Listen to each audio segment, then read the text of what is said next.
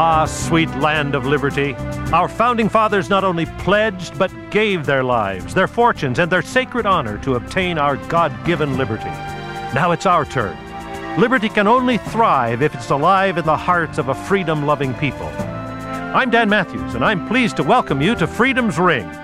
Here's our host and constitutional lawyer and minister, Alan Reinach. For those of us who believe that the intent of the framers of the Constitution have any relevance at all to the Constitution and to how we interpret religious freedom, there's one principle that seems to be pretty clear, and that is the government doesn't give money directly to churches, that you don't have to have your tax dollars used to support somebody else's religion, or even have money taken from you by force by the government to support your own church. That was what the Baptists fought for decades prior to the Constitution. But that very issue is now before the court in a very interesting case involving a church school, and recycled tires for resurfacing playgrounds. Here to discuss it, my good friend, attorney Nicholas Miller, professor of church history at Andrews University and director of the Andrews University International Religious Liberty Institute. Nick, welcome back to Freedom's Ring. Always good to be with you, Alan. So, why don't you give us a factual synopsis here of this case, Trinity Lutheran Church against Pauley? Sure. So Trinity Lutheran Church runs an elementary school, and there is a program in the state of Missouri to provide financing for physical facilities within the state. One program allowed the purchasing or the financing of rubberized playground surface to replace asphalt, so that it would be a safer surface for the kids. And Trinity Lutheran applied for the monies for the program. They seem to be otherwise qualified for it, but the request was turned down because Missouri has what we call a Blaine Amendment. A Blaine Amendment were a series of amendments passed in the 19th century. This was before the Establishment Clause applied to the state. So at that point, states could, if they wanted, provide money or benefits to religious organizations. But these amendments effectively created an establishment clause, if you will, at the state level, and said that states could not fund churches or church-run organizations. And because of the existence of this Blaine Amendment, this request was turned down.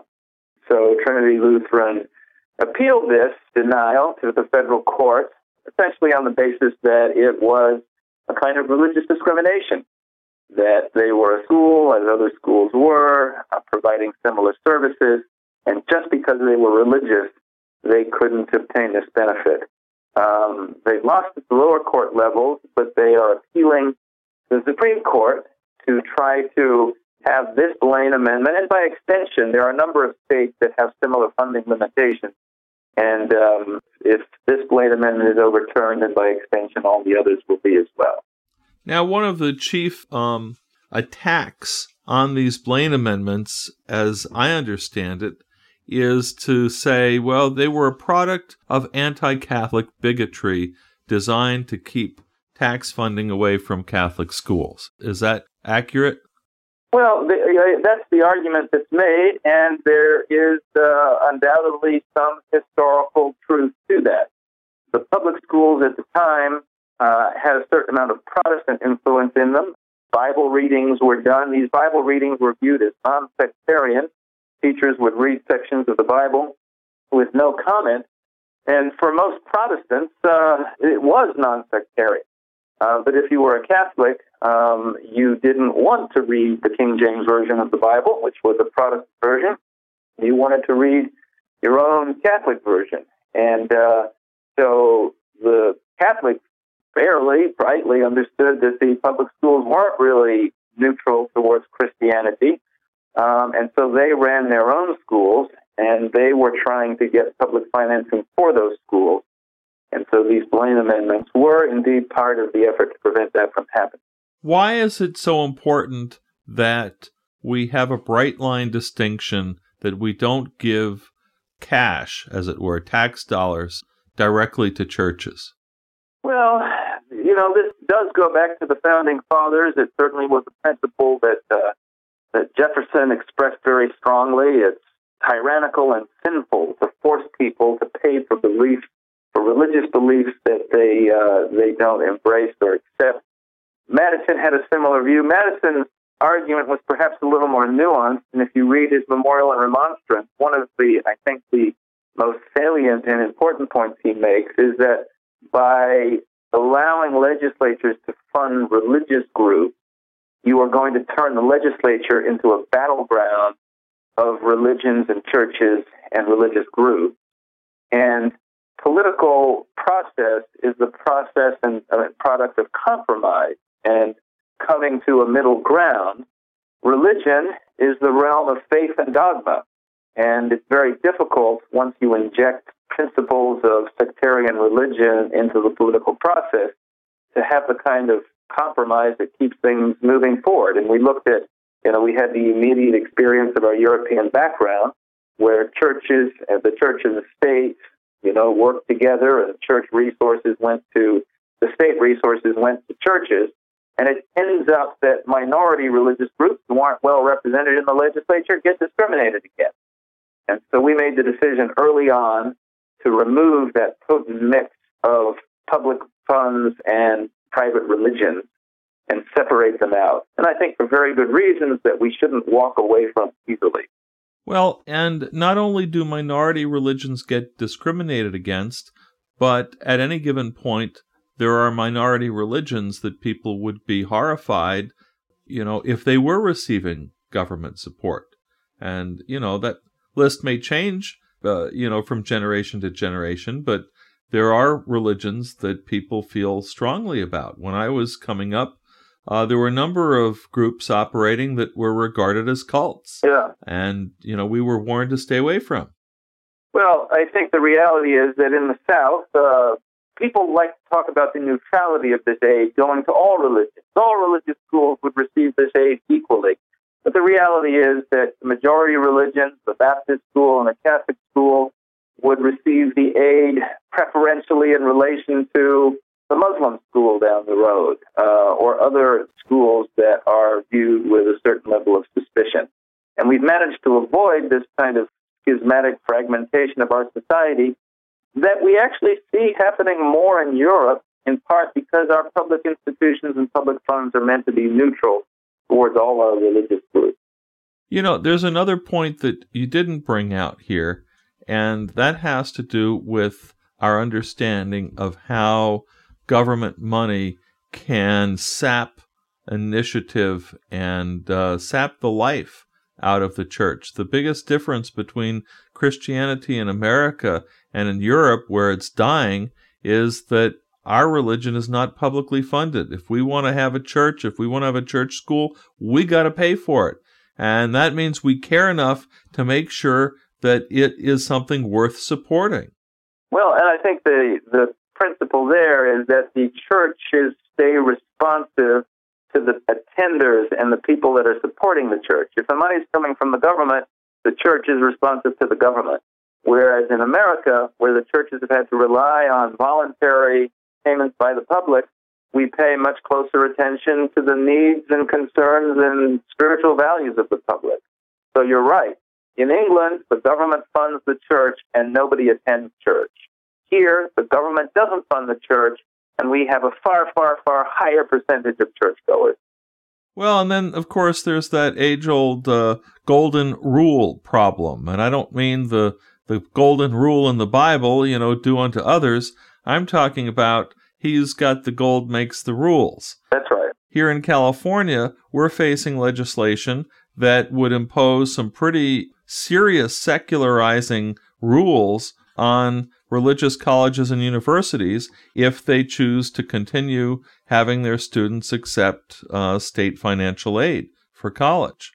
Money almost invariably comes with various regulations and strings attached. Strings that strangle. Strings that strangle. And the Bible says it well in the book of Proverbs, that before you sit down and eat with a ruler, consider consider well the food that is set before you. And if you are a man of appetite, put a knife to your throat.